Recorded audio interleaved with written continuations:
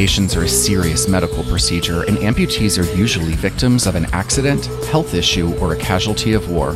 But you wouldn't know that from watching the majority of the movies we talk about today, with topics like psychotic surgeons, circus freaks, amputee kung fu masters, prosthetic chicken feet, and Bruce Campbell with a chainsaw attached to his bloody stump arm. And all that happens before we even get to the 90s. Today's episode is all about a topic that some say should be sacred, but doesn't even come close in my episode on amputees.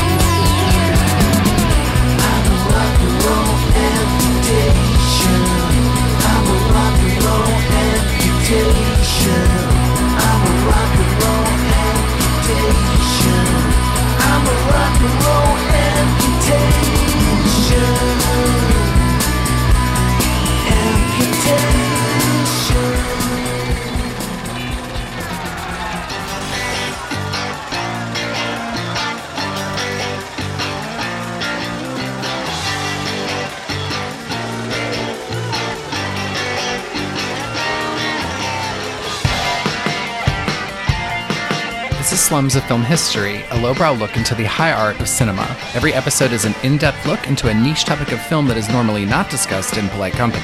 I'm Slate. And I'm Tom. And each week one of us researches our respective topic, writes an episode, and then schools the other. We discuss everything from evil dolls, to murderous twins, to aborted baby toxic waste monsters. If there's a film subject too taboo, we haven't found it yet. Welcome.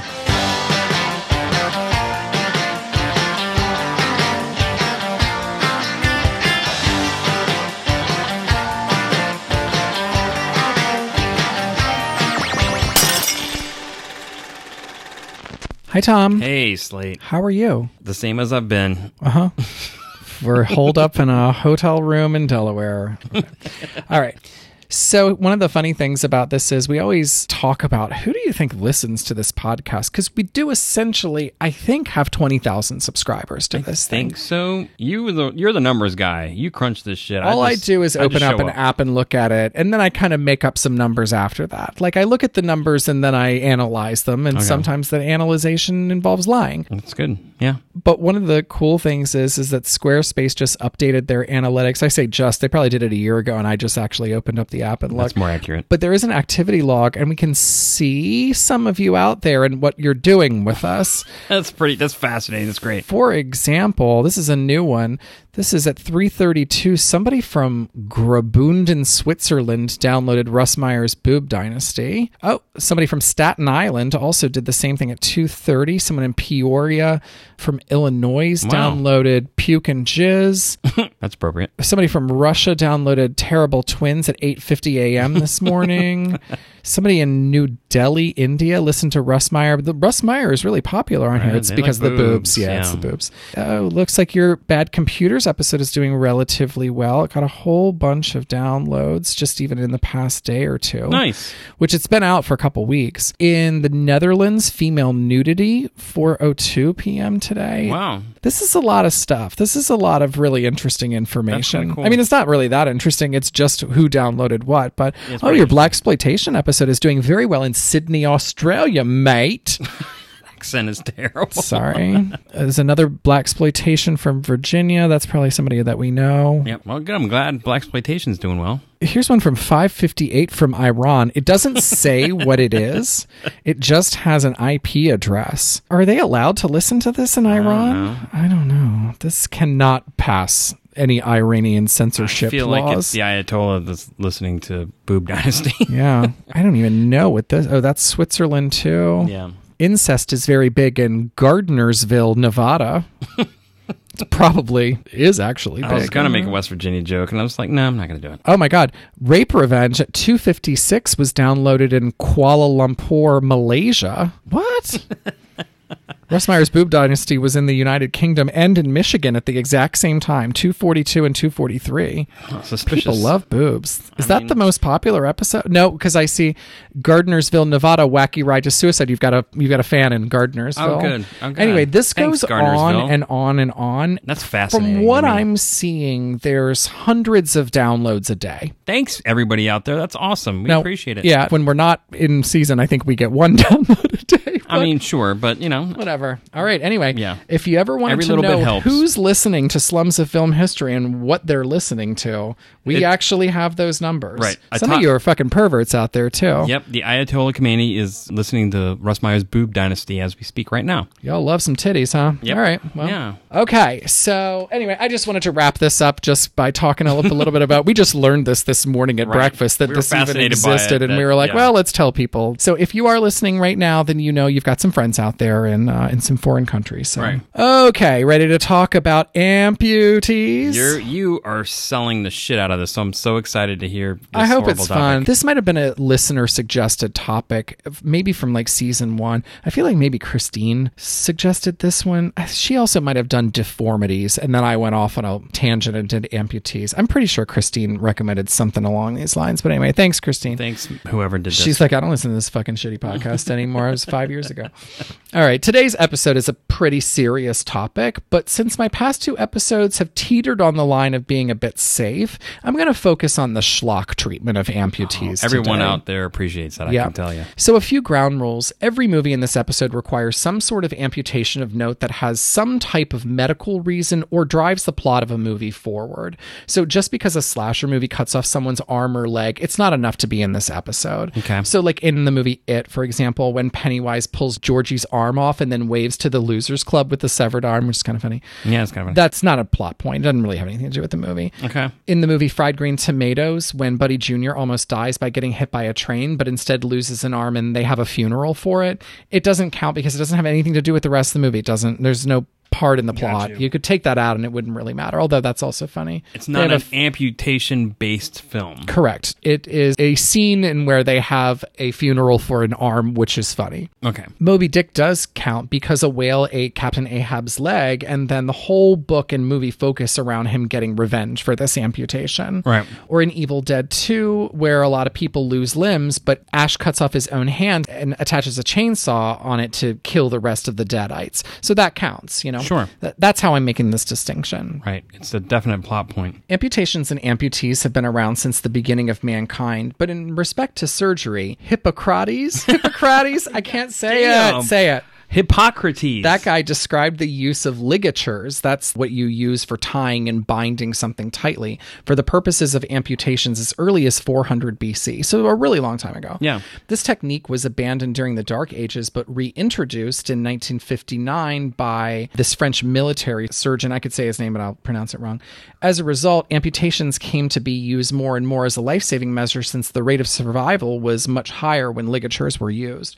So then, after that, the tourniquet was introduced in 1674. The first elbow disarticulation, that's the separation of bones at the joint procedure, was in 1536. And the first successful hand amputations were performed in 1900. So it wasn't really that long ago that like successful actual amputations were able to be had. And then in addition, each major war seems to have been the stimulus not only for improvement of amputation surgical techniques, but also for the development of improved prostheses. The Amputee Coalition of America estimates that there are over 185,000 new lower extremity amputations each year just within the United States, and an estimated population of 2 million American amputees.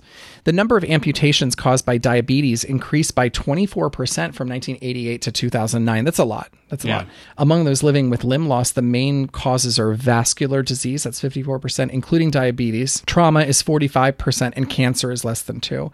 There are more than 1 million annual limb amputations globally. So those are the numbers in the history. Obviously, the majority of modern amputations are due to disease, specifically diabetes, but in the past, it was mostly due to war. Yet it seems like Hollywood doesn't find either of those reasons particularly interesting, at least not at first, because the first film I want to talk about is one of the most exploitation-y films we'll talk about today, and it happened in 1920 before the Hays Code with one of your favorite second-billed actors, Lon Chaney. It's amazing how this podcast somehow became the Lon Chaney show. To listen to this podcast, Lon Chaney is in every movie. I feel like, yeah. So that movie is called The Penalty, and it's kind of nuts. A man named Blizzard, played by Lon Chaney, is deranged. It's a weird name. I like it already. Yeah, he's deranged from a childhood operation in which both of his legs were needlessly amputated after an accident, and becomes a vicious criminal and eventually the mob leader of the San Francisco underworld. He has two goals in life. One is to get revenge on the doctor who amputated his legs. That's kind of like Basket Case a little bit. Yeah. And the other is to rally the mob and loot the city of San Francisco. He poses for the bust of Satan, which is expected to be a sculptural masterpiece by the daughter of the doctor that, performed the surgery. And he's trying to get her sympathy and eventually marry her so that he can kill her father. I want to bust in here and say, I like how his short-term goals are to get revenge, but his long-term goals is to basically be a Batman villain. Yeah. So that's impressive. I know. Yeah, it's 1920, pretty cool. yeah. Yeah, it's pretty good. Meanwhile, a detective named Rose infiltrates Blizzard's mob plan, and he falls in love with her, not knowing she's a detective. He plans to lure the doctor that fucked up his legs to cut the legs off this other guy and then fuse those legs on his legs. That's not the way that this works. You cannot. I mean, it sounds perfectly reasonable. Yeah. But instead, the doctor gives him basically a lobotomy, and it kind of like fixes him a little bit. He marries the detective, but then is shot by the leader of the mob. This movie sounds insane. Did you see it? I did not, no. We need to watch this movie. Yeah, it sounds good. It does. So Chaney refused to use trick camera angles to make him appear like a legless amputee.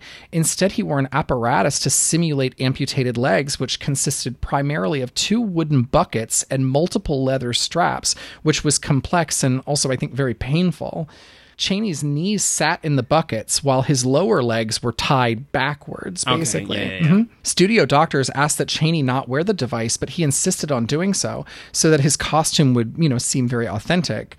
To assure audiences that Chaney was not an amputee, the original release of the film reportedly included a short epilogue clip showing Chaney out of character. Because remember, back in those days, people were like, Lon Chaney's legs are gone. They didn't understand that it was a special effect. Right. It was such a new medium. Well, also they were worried about you thinking this was real in some way or another, like at the end of The Bad Seed when they showed her getting spanked, but she was alive. Right. The same basic theme where it's like, this is just a movie. Everyone's fine. So that clip actually didn't survive in the existing prints, but in the movie there is actually a scene where he imagines his gang of anarchists carrying out the looting from a building, and he's seen directing the heist unamputated. So that's in his dream scene of where he has legs. So that is what is remaining in the print now. Gotcha. The Penalty was one of Chaney's breakout roles and secured his place as one of America's most famous character actors before moving on to his more famous roles in 1923's The Hunchback of Notre Dame, 1925's The Phantom of the Opera, and of course, Spider Baby. Yeah. In 2009, Empire Magazine named The Penalty number 17 in a poll of the 20 greatest gangster movies you've probably never seen. Oh, interesting. The next film is the adaptation of one of the most famous literary amputees, Captain Ahab, from Herman Melville's book Moby Dick. First movie adaptation of Captain Ahab was the film The Sea Beast from 1926, starring John Barrymore. Remember The Sea Beast? Oh, yeah. Yeah, we love Sea Beast. Talked about it a little bit in our episode on Underwater Slaughter, but it's a pretty faithful adaptation where in the beginning, John Barrymore gets his leg bitten off by a whale. No longer being able to be a seaman, he gets a peg leg and vows revenge, thank you, on Moby Dick. He sets out to kill him. It's a little hard to tell how the peg leg scenes are done, especially when John Barrymore is walking, but it looks like a combination of having his knee bent in the leg brace, and then somehow there's some camera trickery to make it so he was never shot at a side angle, so you can't see the leg jutting out. Right. Yeah. The Sea Beast was massively successful and is now considered one of the best films of the 20s. In fact, only 4 years later in 1930, John Barrymore remade the exact same movie, but this time with dialogue and a musical score, and it was also a big hit. So The Sea Beast got made and then remade 4 years later with sound. Yeah. Nice. Defying all genres and tropes up to this point, but full of schlock nonetheless, was Freaks from 1933. God, we love some Freaks, I don't know. There are no amputation scenes in Freaks, but there are 4 actors in the film born with various conditions and missing limbs. The first, Martha Morris, was born without any arms and shorter than normal legs. In Freaks, she starred along with Frances O'Connor, also born with no arms, but with legs, who could eat, drink, and smoke cigarettes using her feet. It's important. Johnny Eck was born with no legs and missing most of his trunk, which made him look like when he was dressed, he only existed from the nipples up. Right. but with a normal-sized head, shoulders, and arms. But the most famous of the circus sideshow stars born with no arms or legs and a very small torso was Prince Randian, also known as the human caterpillar. Prince Randian was a circus mainstay when Todd Browning heard of him and gave him one of the most memorable scenes in Freaks, where he carried on a conversation while rolling, lighting, and then smoking a cigarette using nothing but his mouth. So already you've got 3 pretty schlocky treatments of losing limbs. The first being performed by a sadistic doctor, the second getting bitten off by a whale, and the last being circus freaks that people pay to gawk at until they rise up and violently turn normies into freaks as well. Pretty schlocky so far. But they aren't real amputees. You're saying the freaks aren't real amputees? Nothing was amputated. Correct. It's questionable whether I'm allowed to use that or not, because nothing was actually... I said in the beginning nothing was amputated, but they're not amputees. Well, what do you call them? Freaks. That's so fucked up. Never this. Iran is never going to be able to listen to this. No, episode. they won't. No. Gone with the Wind from 1939 has an amputation scene from the Civil War that Scarlett O'Hara can't watch, and thus we don't get to see it either.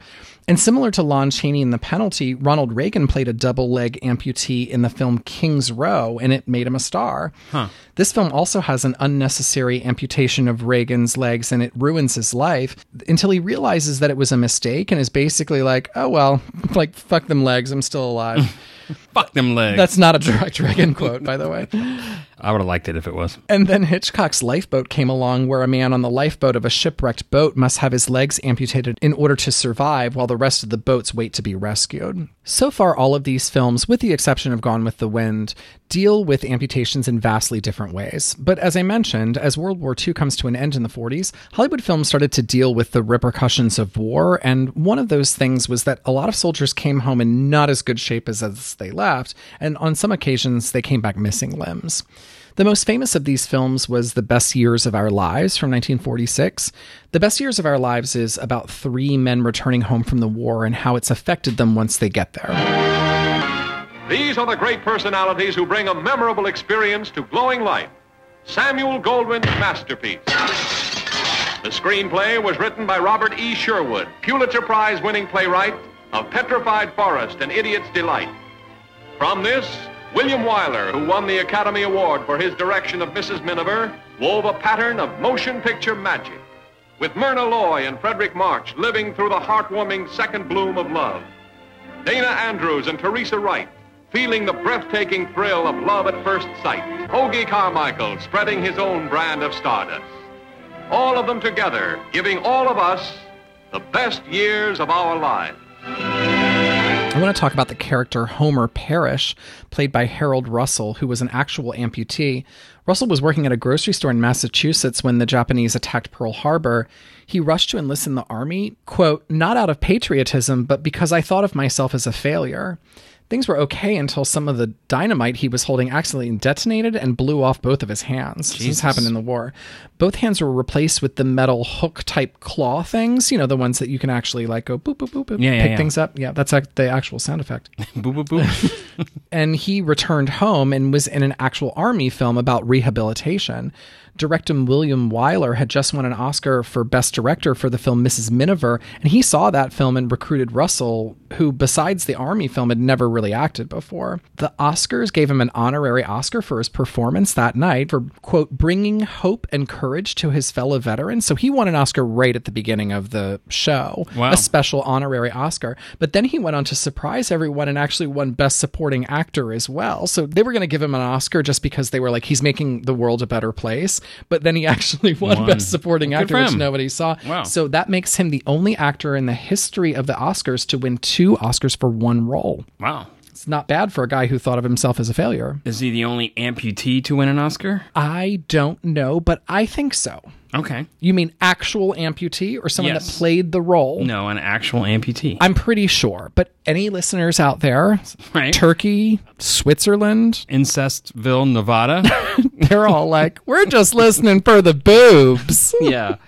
Yeah. We don't care about no hook hands. This is probably a good time to talk about characters with hook hands. I'm not talking about Harold Russell from The Best Years of Our Lives. I'm talking about like a hook, like a scary hook, you know, like Captain Hook. And that's actually what I thought the first character in movies to have a hook hand was, Captain Hook. I actually went to do a little bit of research about Captain Hook. Do you know how he lost his hand? Didn't the alligator eat it? No, Peter Pan cut it off and then fed it to an alligator. Fuck that kid. Peter Pan is a monster. He is a kind of. monster. He cut a hand off of an adult. That's a Grown-ass horrible man. thing. Yeah, that's and then terrible. he was like, I'll feed it to an alligator. That's savage. Right. Peter Pan, what a dick. Well, you can't blame the captain for wanting to kill his ass. I'd be mad as fuck too. Fuck that kid. I thought that was actually the first example of a character, you know, with a hook on a stump, basically. But apparently there was a Dick Tracy character named the Claw for his way of killing victims with his prosthetic hook hand in the movie Dick Tracy's Dilemma from 1947. So that was actually before 1953's Peter Pan.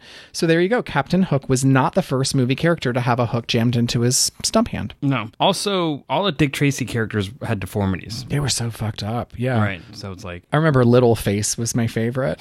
Little Face. you only like the movie because Madonna did the music for it. She was in it, right? She was in it for a minute? Yeah. It's pretty good. I actually did a little bit of history on Dick Tracy just because I was like, what happened? They made one of these. It was a huge deal at the time. It had every actor. Al Pacino was in it. I mean, it had every famous actor. It was crazy popular. Basically, Warren Beatty lost the rights to it. Huh. So he was going to make it a serial. You know, it was going to be, there were going to be 10 Dick Tracy movies that he was going to play. Was it a hit though? It kind of wasn't as big of a hit as I think everybody thought that it was. I don't think it was that great, if I remember. It's decent. I mean, for a early 90s, you know, comic book movie, it's pretty good. It's not great, I admit. Right. But yeah, he lost the rights to it. So they made the first one, and then all this legal stuff happened. He basically couldn't make any more of them. Yeah, that's probably for the best. And the studios were like, didn't really make that much money anyway. Yeah, so tough shit. As we get into the 60s, most of the World War II films start to dry up by this time, and amputees in movies are fewer and far between. There's The Trap from 1966 with Oliver Reed. He plays a fur trapper that buys a deaf-mute Native American wife in the Canadian wilderness. He ends up fighting a bear and winning, not raping a bear, but he gets his foot stuck in a bear trap and ends up getting blood poisoning. His wife, who doesn't really like him because he bought her, ends up having to chop off his leg with an axe and nursing him back to health, which causes them to fall in love with each other.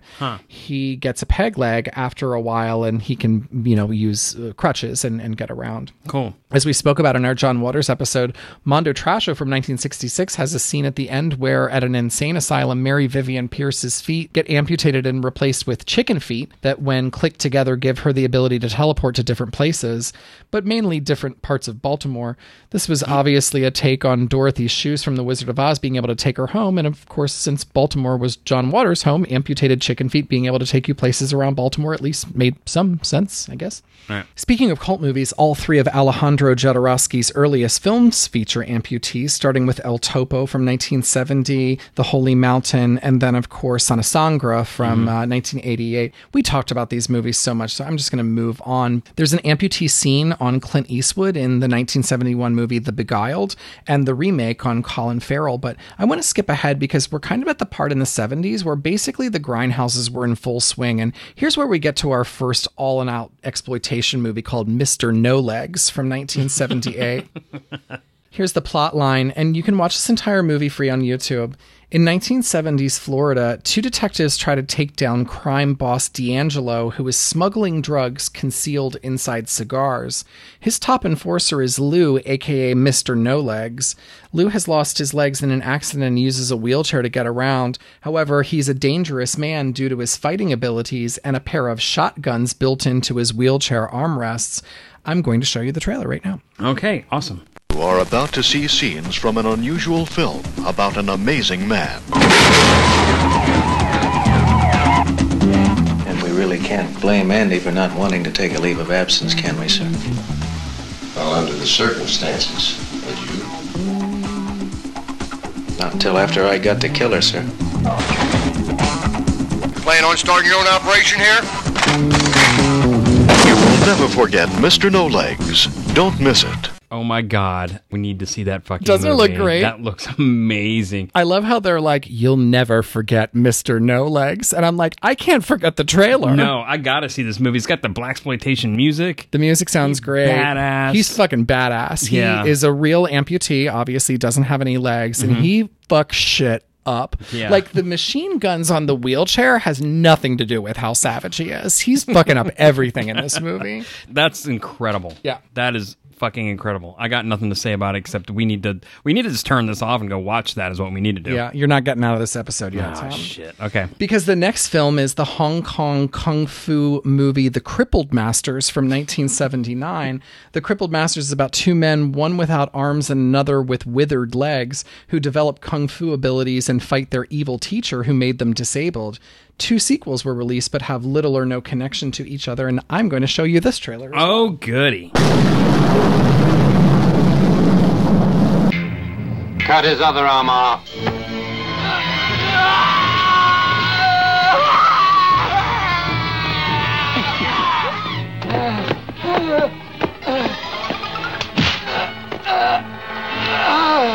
So I will say it's no Mr. No Legs, but it's pretty impressive. It's really something. Yeah. This is one that needs to be seen too. I did not watch either of these movies. I watched the trailers and I kind of thought I've seen enough. A very different way of doing amputee schlock was the character Ash Williams in the Evil Dead movies and the Ash vs. Evil TV show.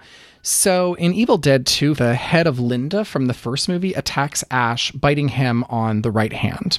And he cuts her head off in half with a chainsaw he pried out of her body's twitching hands. But then he notices that his right hand seems to have a mind of its own, and it's twitching around and like bashing plates over his head. It's kind of a funny scene. Yeah. You know, it's a physical comedy. So he grabs the chainsaw and cuts off the hand, screaming and laughing. But the hand is alive, and he chases it throughout the cabin, and he ultimately loses it. He ends up repurposing the chainsaw on his arm stump and eventually moves through a time vortex, sending him to medieval England around 1300 AD. Yep. This is the setup for the 1992 sequel Army of Darkness, where his chainsaw hand is confiscated and he gets, I called it a bionic hand. That's not the technical term for it, but he gets this crazy bionic hand. It's more like a steampunk hand. Yeah, it's like super they take it from steampunky. a suit of armor and they have like a little mechanism and it's kind of cool. Yeah. Yeah. In the series Ash vs. Evil Dead, he kind of switches back and forth between the hand and the chainsaw depending on, you know, what's funnier. going on. Yeah. So the real reason I decided to do this episode today is because of Boxing Helena from 1993. I was waiting for you to get to that. I knew you were only getting to this. really, this is basically just some padding for me to talk about Boxing Helena. Right. I remember this scandal like it was yesterday. I was 13 when this movie came out, and I saw it right when it came out on VHS, and I remember everything about this movie.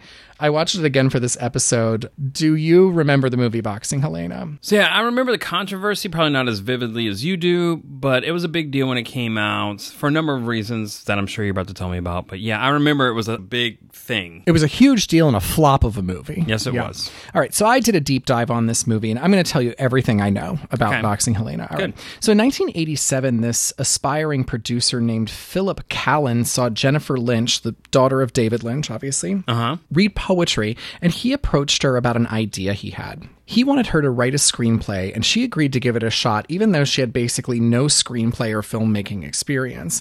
And she was only 19. But she wrote the screenplay anyway, and it ended up getting acquired by producer Carl Mazzacone, and he decided she should also direct it for some reason, even though she was extremely inexperienced. The script started making its way around Hollywood until it fell in Madonna's lap right after Dick Tracy. She agreed to do the film, and it started moving into production with her as Helena, and Ed Harris was chosen to play opposite her. The movie went into pre-production, and just about 4 weeks before filming was about to start, Lynch and Mazzacone were informed from her management that she was dropping out with basically no explanation. The movie's production was shut down, and Jennifer started looking for a new Helena. And that's when she asked to meet with Kim Basinger. Kim Basinger was a huge international star after 9.5 weeks and playing Vicky Vale in Batman. Yeah. When she signed on, the producers started selling the international rights to the film based on her, based on Kim Basinger. And a lot of distributors wanted the movie when they heard the plot, especially since it was a really odd premise for the time and it was a female director. And she was David Lynch's daughter. That's the big one. Yeah. By July 1991, they were ready to start filming, but Kim wanted some script changes that would make the character of Helena be basically less than a bitch and much more likable. But Jennifer Lynch knew that in order for the character to work, she needed to be unlikable so that she could be developed through the film into a woman in love. So she wanted the character to gain some sympathy as the movie went on. Yeah. And so about a month before filming was about to start, Kim Basinger dropped out. But this time the producers weren't going to let it go like they did with Madonna. Mainline Pictures filed a $5 million lawsuit accusing Kim Basinger and her new management of breach of contract, and they actually won. Even though there was no actual contract, it was decided that Kim's agreement to be in the movie was binding, and she ended up having to file for bankruptcy. This ruling changed the very way that Hollywood has handled contracts ever since, and it was based on Boxing Helena. Yeah. However, even though Jennifer Lynch technically won this case, she never really saw any money from it, and it was the studio that sued. And here's where things started to even get worse for her. The case was a huge deal in 1992. Here was David Lynch's daughter, Madonna, and Kim Basinger. Oh, and also Ed Harris dropped out. And the case was based around the plot of the movie being too risky and perverse for two very major female stars to be in. And so therefore, the plot of the movie was spilled, and basically everyone in the world knew that Boxing Helena was a movie where a surgeon is so obsessed with a woman that he amputates her arms and legs and keeps her captive in his home. People started judging the movie way too early, and based on the much-hated Twin Peaks Fire Walk With Me, assumed this was a horror thriller and that the ending was already spoiled. So already before this movie even started production, everybody already knew what it was, or thought they knew. Right. In the meantime, Jennifer cast Twin Peaks star Sherilyn Fenn in the movie and Julian Sands from Warlock to play opposite her. Mm-hmm. She also got Art Garfunkel for some reason, and Bill Paxton is in this. I forgot all about that. And the movie went into production after almost 5 years, and then it was released. And once again made headlines, but for different reasons. It was a critical and commercial bomb straight away from the beginning. Yep. Early word from Sundance said that people liked it, but that could not have been true. It was trash from day one. The acting was bad. The script was bad. It was actually a love story. It was not a horror movie, as people thought. Besides the doctor amputating Helena's limbs, the rest of the movie wasn't really weird or surreal like Twin Peaks. It was just extremely cliched. And then there was the ending. Have you seen this? Yeah, but it's been so long. It's also boring as fuck. It's so boring. It's boring it's terrible. as fuck.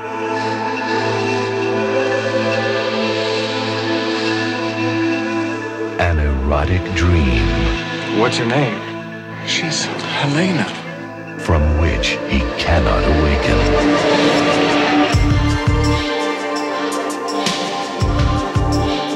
A dark obsession. You're everything to me. You're nothing to me. He cannot control. Nothing to me. You haven't the faintest idea how to make me feel good. Make me feel good. What is it gonna take, Nick, for you to realize I don't want anything to do with you? She is a woman he will do anything to possess. You have done a very bad thing. Anything. You should see what he's done to me. I had to operate here in the lab. Nick, this is unheard of. Why isn't she in the hospital? I took care of it, Alan. What about your life? I love her, Alan. Beyond love. Take her. Beyond obsession. Take her. There hides something beyond reason.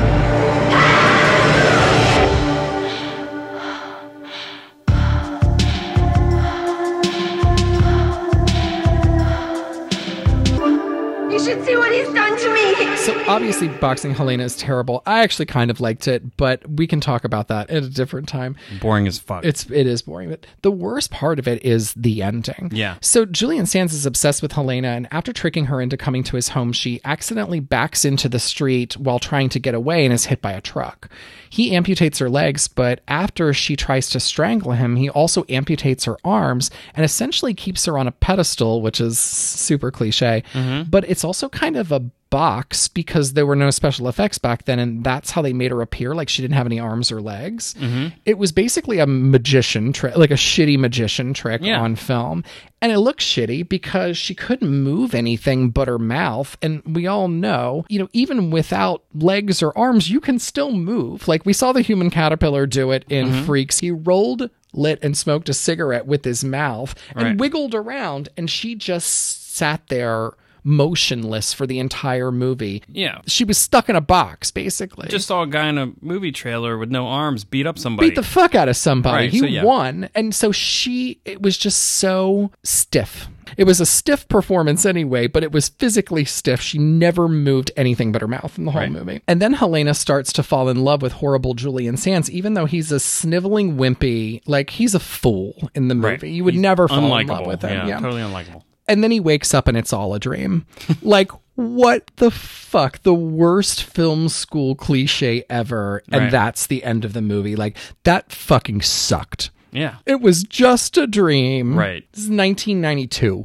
Come on, guys. Right. No, well, it's just that's like the cop out because so you don't have to stick to your convictions here. It's like, oh, Right. it's all a dream, so you don't have to be offended by it because it's just a dream. Get the And it fuck also outta here. means that you don't actually have to have an ending to the movie. Right. Yeah. But the critics were especially savage to Jennifer Lynch. They said she was a terrible writer and director, but most importantly, a terrible misogynist. Some critics said men hurt women because they see movies like Boxing Helena. They criticized how much of a bitch Helena was, but then also criticized any sort of treatment of her and no retaliation for horrible Julian Sands, other than Helena falls in love with him at the end. They compared her to her father, who was kind of a Hollywood darling for some pretty misogynist portrayals of women, then chastised her for the exact same thing. Yeah. Jennifer Lynch won Worst Director at the Razzies for Boxing Helena, but Sherilyn Fenn did not win for Best Actress. Madonna did for Body of Evidence that year.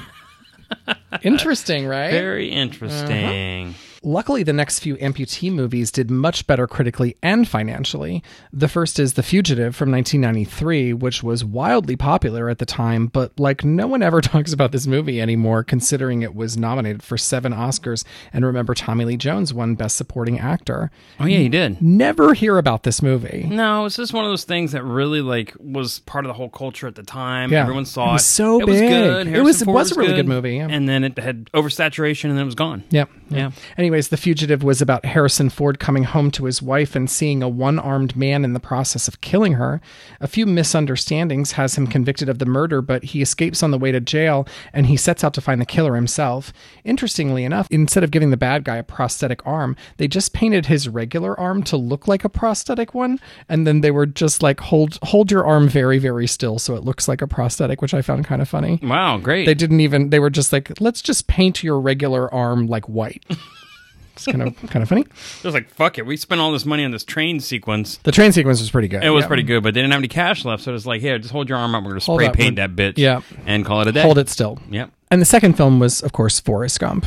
Everyone's seen this movie 1,000 times. Oh, yeah. Of course, the character of Lieutenant Dan, that's Forrest's platoon leader during the Vietnam War, whose ancestors have all died in every U.S. war and believes it's his destiny to do the same.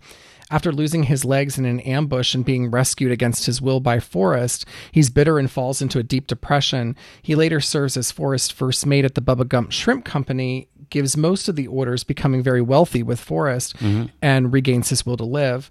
At the end, he's engaged to be married and is sporting magic legs. That's not my words. Those are Forrest's words. It's titanium alloy prosthetics, which allow him to walk again. Yeah. So it was kind of an upbeat version of an amputee there. Yeah, that was a big deal at the time to digitally erase somebody's legs instead of binding them or hiding them with camera tricks. So, Yeah. And in a little while, that will start to be the norm Yeah. of, digitally erasing it instead of trying to replace it with something or trying to, like Lon Chaney in the beginning, who basically put himself into buckets, Right. That's long gone by the time we get to Forrest Gump. Yep. The movie Kingpin from 1996, starring Woody Harrelson, has him as a bowling champ that gets him in with the wrong crowd. He gets set up, and then a local bowling mob holds his hand in the bowling ball return machine thingy, which destroys his hand. Yeah. We cut, and he wakes up 17 years later with a hook for a hand, no job, no money, and is an alcoholic. The rest of the movie is his struggle with a special needs Amish guy to get back on top as a bowling hustler since he can't bowl on his own because he doesn't have a hand. Yeah. He ends up getting a rubber hand, and there's some condom jokes, and he wins the bowling championship or whatever with his dumb rubber hand. I've never seen this movie, but it was by the Farrelly brothers, and I'm furious that Peter Farrelly has 2 Oscars, and so I was like, fuck this movie. Fuck it. this movie. I'm not watching it. Yeah, that's fair. One of the scariest movies ever made is oddly centered around strategic amputations, and that is the Takashi Miike horror love film Audition from 1999. Oh, yeah.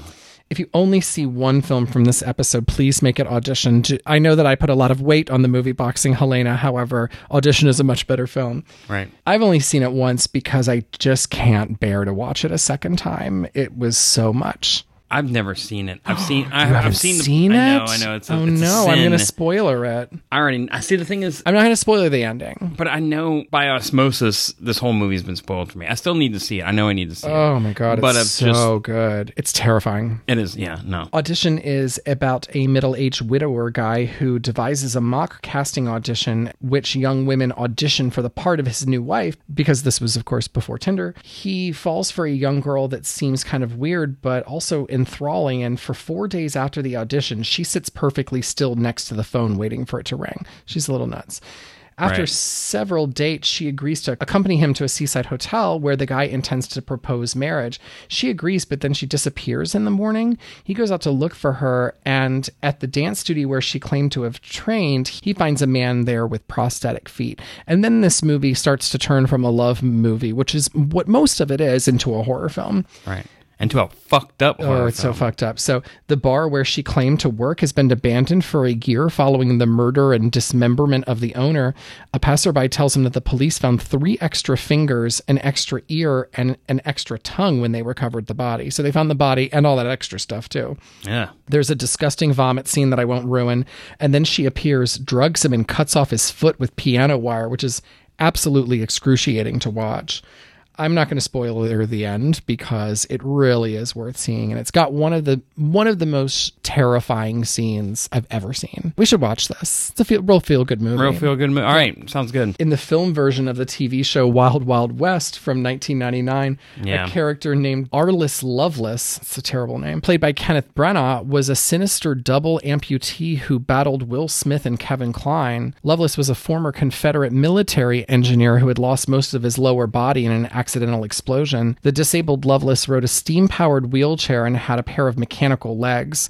His character died by falling off of a cliff while battling Will Smith. I have no additional information for this movie other than to remind you that this was one of the biggest bombs of all time. You remember this? Yeah, it was terrible. Yeah. It tanked with test audiences. They did reshoots to add more comedy because no one knew that it was supposed to be funny in the test audiences. They didn't understand that it was a comedy. Right. So they were like, oh, did you think it was funny? And they were like, this was a comedy? Like, nobody even knew what this piece of crap was. Yeah, it's a notoriously bad movie. Yeah. It made about $35 at the box office. Critics hated it. It was actually nominated for 8 Razzies, winning Worst Picture, Director, Screenplay, Worst Screen Couple for Will Smith and Kevin Kline, and Worst Song for Wild Wild West by Will Smith. Remember that song? Oh, yeah. Wiki Wild West. Wiki Wild Wild.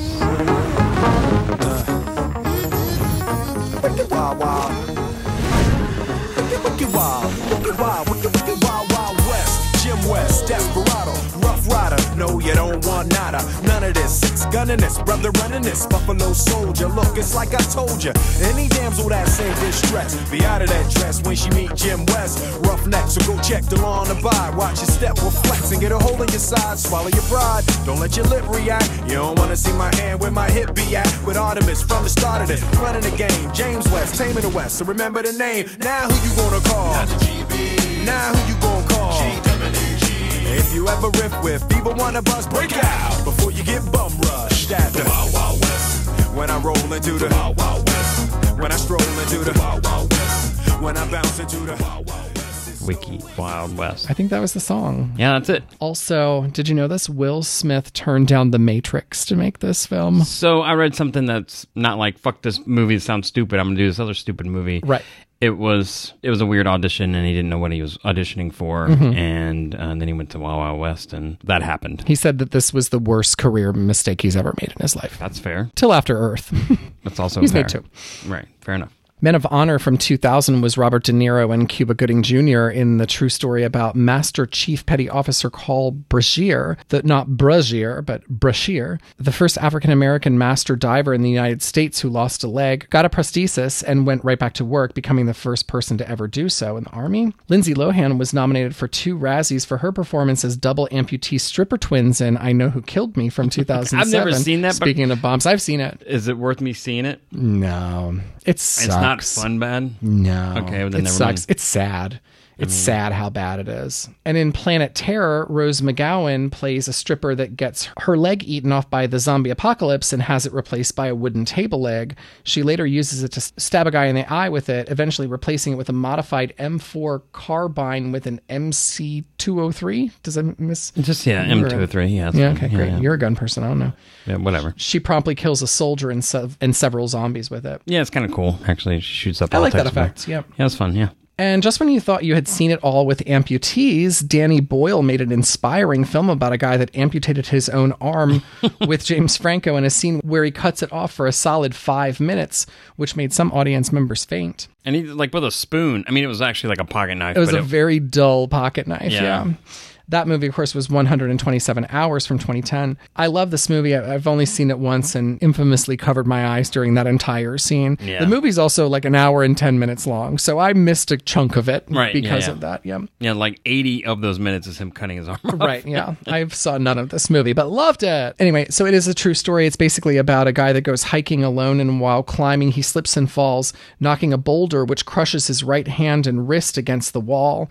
He rations his food and water and sets up a pulley using his climbing rope in a futile attempt to lift the boulder. Over the next 5 days, he uses his pocket knife to cut himself free, but the blade is too dull to cut the bone. He ends up making a tourniquet and then using a carabiner to tighten it before breaking the bones in his arm. That scene was extremely hard to watch. Yeah.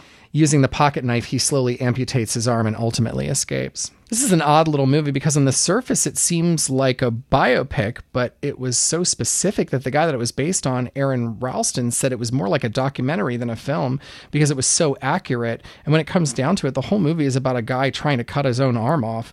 However, it was so well made that it ended up getting nominated for 6 Oscars, including Best Picture and Best Actor for James Franco. Huh.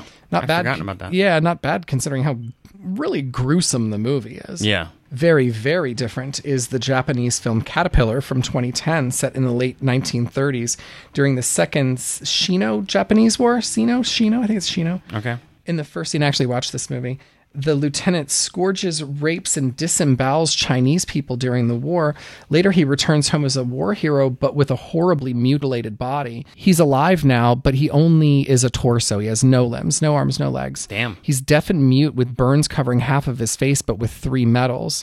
Despite his condition, he's still constantly eager for sex, which he performs acrobatically with his wife. The sexual acts are rough and are imposed on his wife. She's repulsed by him because she's fucking a torso, but nevertheless feels a duty to take care of him. The film concludes with the disabled veteran committing suicide by dragging himself into a pond and drowning himself outside of his home. Damn. So I watched this movie and really enjoyed it. It's so sad and depressing and weird and sexual and like awful. 5 stars. I'm just laughing at that. Soul Surfer from 2011 is a true story of a woman whose arm was bitten off by a shark but survived, and they turned it into a Christian movie with Helen Hunt, Dennis Quaid, and Carrie Underwood. Jesus. Rust and Bone from 2012 starred Marion Cotillard as a woman who was attacked by orca whales at her SeaWorld job and loses both of her legs.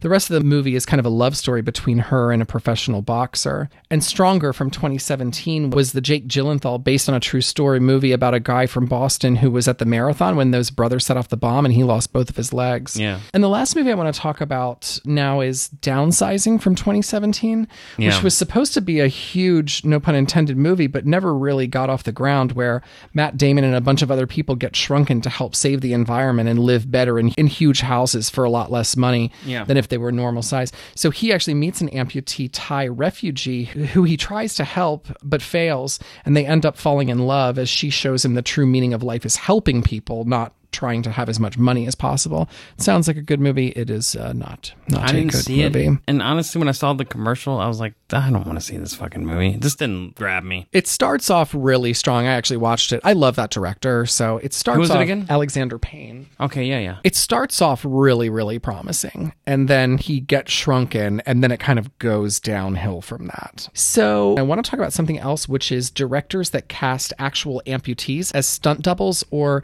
characters so they won't have to use bad CGI or even worse, make Sherilyn Fenn completely sit still with her limbs in a box and try to carry a whole movie. For example, John Carpenter's The Thing, there's a scene where the chest cavity of Charles Hallahan turns into a mouth and bites off the arms of Dr. Copper. Yep. Remember this? Great scene. An unnamed double amputee extra wore fake arms that were scored to break off so that it would look as real as possible, considering how early in special effects we were in 1982.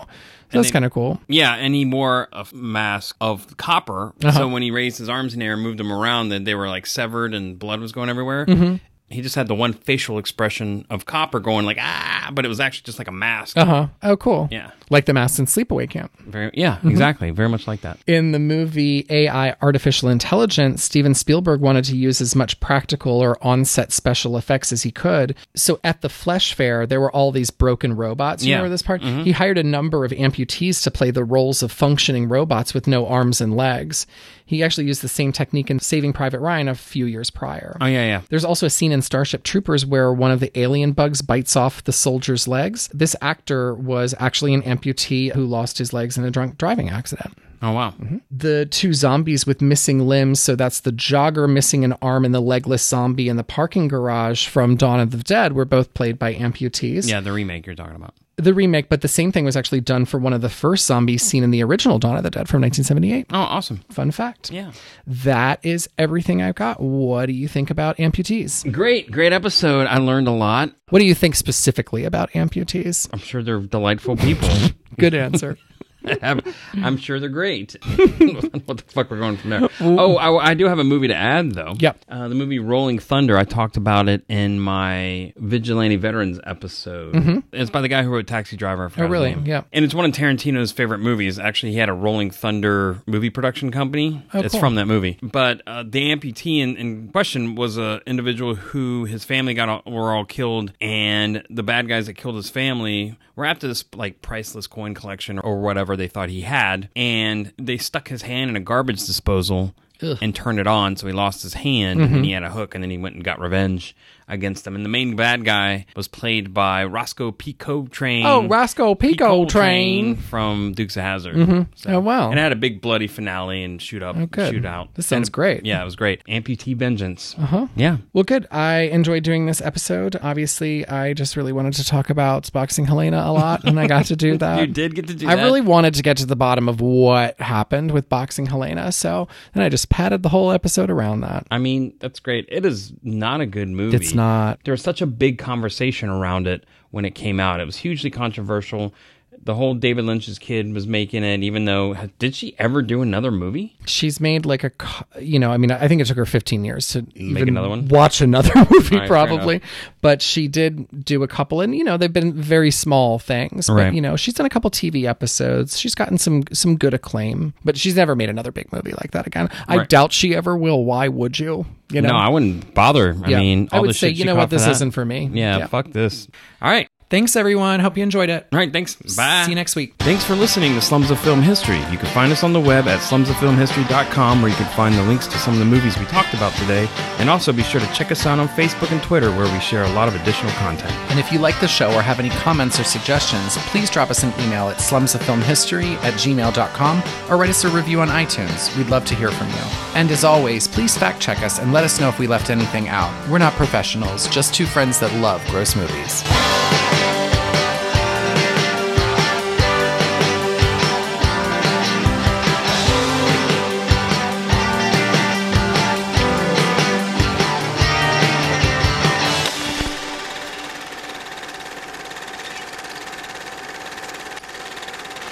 So I know I went through that really fast. That's just basically like amputations in medical history has been happening over a really long period of time. Is that where Iron Fist comes from? No, I think that comes from lesbians. You can't put that in here. Sorry. You can't put that in here. Oh, God. Is this going to be a tag? This is going to be a tag, isn't it? I'm fine with it. Fuck it.